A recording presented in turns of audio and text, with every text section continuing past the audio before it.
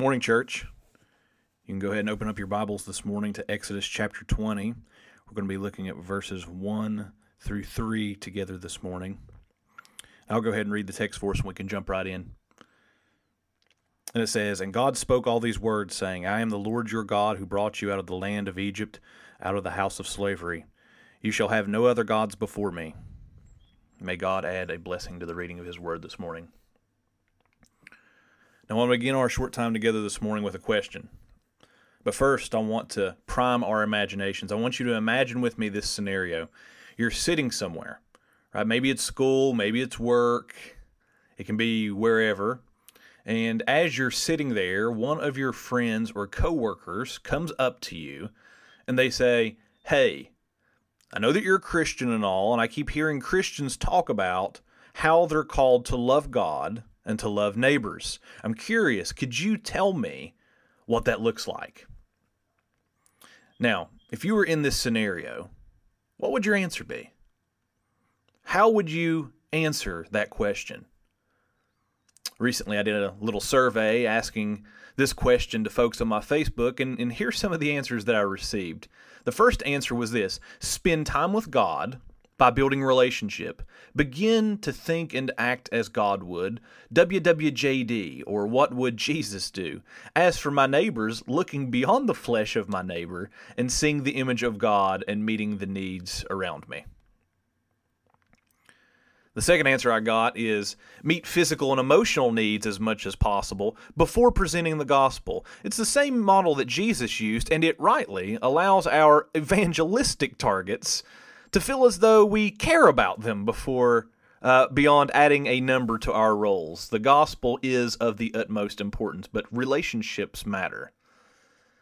The third answer that I received was this: for loving God, it would be participating in worship and the means of grace. For loving neighbor, I think that could have numerous manifestations, whether it be caring for orphans or widows, standing up for the oppressed, not slandering people, etc. Now, I don't want anyone to think that I'm poking fun at the folks who commented or anything like that. I'm certainly not. I think there definitely are some good things here, to be sure. But there's also a gigantic problem, and I hope that you see it too. And that's this: we don't actually have a definitive answer to the question, do we? I mean, do you see how different these answers are? I mean, I guess it really depends on who you ask about what it looks like to love God and to love neighbor. And you can see how quickly this can become problematic, right? Especially in a world like ours that has darkness descending upon it like a thick fog over a forest. In a chaotic world, you better have rock-solid answers. And that's what we're seeking to do with this sermon series, to give answers. Because contrary to popular belief, beloved, this is an easy question to answer. It's one that every Christian should know and should be unified on. Because in God's Word, there are 10 clear answers to these questions. And they're found in the 10 Commandments. The first 4 commandments tell us how to love God. And the last 6 tell us how to love our neighbors. So with that in mind this morning, we're going to be looking together at the first way that we can love God. And that's by keeping the first commandment, which was have no other gods. Now, as we begin this morning, I want to take a moment to set up the context for us in which the commandment was given. So if you recall the Bible story thus far from Genesis to Exodus, one of the main issues that we see recurring over and over again is the problem of idolatry, worshiping gods other than Yahweh. Right? In the garden, Adam and Eve fall by listening to a rogue member of Yahweh's divine council, a seraphim or a serpent, which we learn later is named Satan, and they elevate him to their god. In Noah's day, the daughters of men intermingled with and began serving the fallen angelic sons of God as though they were God. After the events of the flood, Noah's son Ham would have the sons named Egypt and Canaan, who would be given over to the same exact sins of previous generations. In the Tower of Babel, these two nations were nations that would be scattered and would eventually begin worshiping fallen angels as well, according to Deuteronomy 32 and Psalm 82. Towards the end of Genesis and at the beginning of Exodus, Israel, because of Joseph's influence, would end up in Egypt, and they would begin to quickly multiply there. And we know that there would eventually be a Pharaoh who would arise after the death of Joseph, who did not know him, and who would enslave and oppress the people of Israel.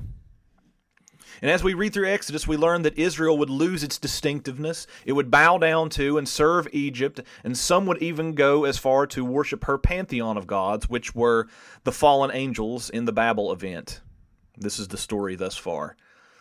And you can see now why this would be the very first thing that God tells his people about what it looks like to follow him and to love him, right? At this point in the story in Exodus, God has, in his grace, redeemed Israel from their slavery. In the plagues, he has executed judgments against the gods of Egypt.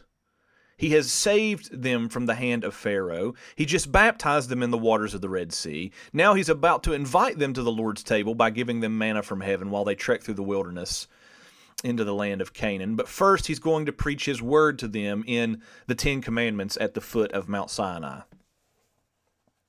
Now, the first thing that we see here in this commandment is this: God's people are to have and are to worship no other gods except for Yahweh. That means we're not to worship the gods of the surrounding nations, or the angels of Yahweh's divine council, or any other created thing in all of creation. This also means that, contrary to what other world religions may say, we do not all worship the same God. Yahweh alone is God, and the rest are pretenders, like children strutting around in costumes during Halloween. The Baptist and Westminster Catechisms, together in unity, say it this way: the first commandment requires us to know and to recognize God as the only true God and our God, and to worship and to glorify him accordingly. And the first commandment forbids denying or not worshiping and glorifying him as the true God and our God. It also forbids giving worship and glory which he alone deserves to anyone or anything else. Now, with that in mind this morning, let me ask you this. Do you have any other gods in your life that you are worshiping other than Yahweh? Are there things that you're giving worship and glory to which he alone deserves? You see, we still have various gods vying for our attention and our allegiance today. Only today they look less like Horus or Baal. Rather, they look more like selfishness, right? Making a god out of ourselves. They look like unhealthy relationships, dependency upon others, and people-pleasing, right? Making a god out of others. And it looks like 8 to 10 hours a day on your smart device, right? Looking at social media more than you look at Christ. You see, all of these things tempt us to look to places other than God for joy, and they bid us to bow our knees there. And this isn't the only way that we have idols vying for our attention and our allegiance today. Just this week, I saw proponents of the social justice movement demanding that Caucasian people bow the knee and repent of their whiteness and their so-called white privilege and white guilt. Right? I'm sure that you saw that in the news this week. Such things are idolatry, beloved, driven by competing gods, the pantheon of sin, the flesh, and the devil. And regardless of how good the world tells us that these things are and how much we need them, as followers of Yahweh, we must refuse to bow the knee. Because that's actually what it looks like to follow Yahweh and to love him. Right? This is how we apply the first commandment. We bow the knee to none other than him, and we look to him alone for joy and satisfaction, and we recognize the gifts that he's given to us, and we remain vigilant to keep them in their proper place. So in our battle against the forces of darkness, where is it this morning that we should look to for help and for guidance? Where is it that we should look to for cleansing, for violating this command? right? Because if we're all honest, each and every single one of us have violated this command at some point in our lives. Well, simply put, beloved, we must look unto Jesus Christ. Amen. You see, cleansing from idolatry and divine help are found only in His substitutionary death, burial, and resurrection for the forgiveness of our sins. And not only is cleansing found there, but by looking to Him, that's where we also learn what it looks like to love God perfectly and what it looks like to have no other gods. Right, I want to tell you a story from Jesus' life. You can find it in Matthew chapter 4, verses 1 through 11. So in the story, Jesus is portrayed as the new Israel. You guys all know the story that I'm talking about, and I want to call it to your mind and your imagination. So Jesus is baptized, right? He parts the waters in his baptism, just as Israel parted the waters of the Red Sea as they were passing through it. And immediately after his baptism, he goes out into the wilderness to a mountain, just like Israel did at Sinai. And there he is tempted by the devil to bow the knee, just like Israel was when they had fashioned a golden calf. The devil offered him everything that the flesh could possibly desire. He offered him kingdoms, power, and glory. However, I want you to call to mind, what was Jesus' response? His response is basically a summary of the first commandment. He says to the devil, "You shall worship the Lord your God, and Him only shall you serve." And then rather than giving in, he stands in his commitment, firm to Yahweh. And beloved, if you've ever wanted someone to follow and to imitate in keeping the first commandment, Jesus is it. Amen? Right? He is the hero.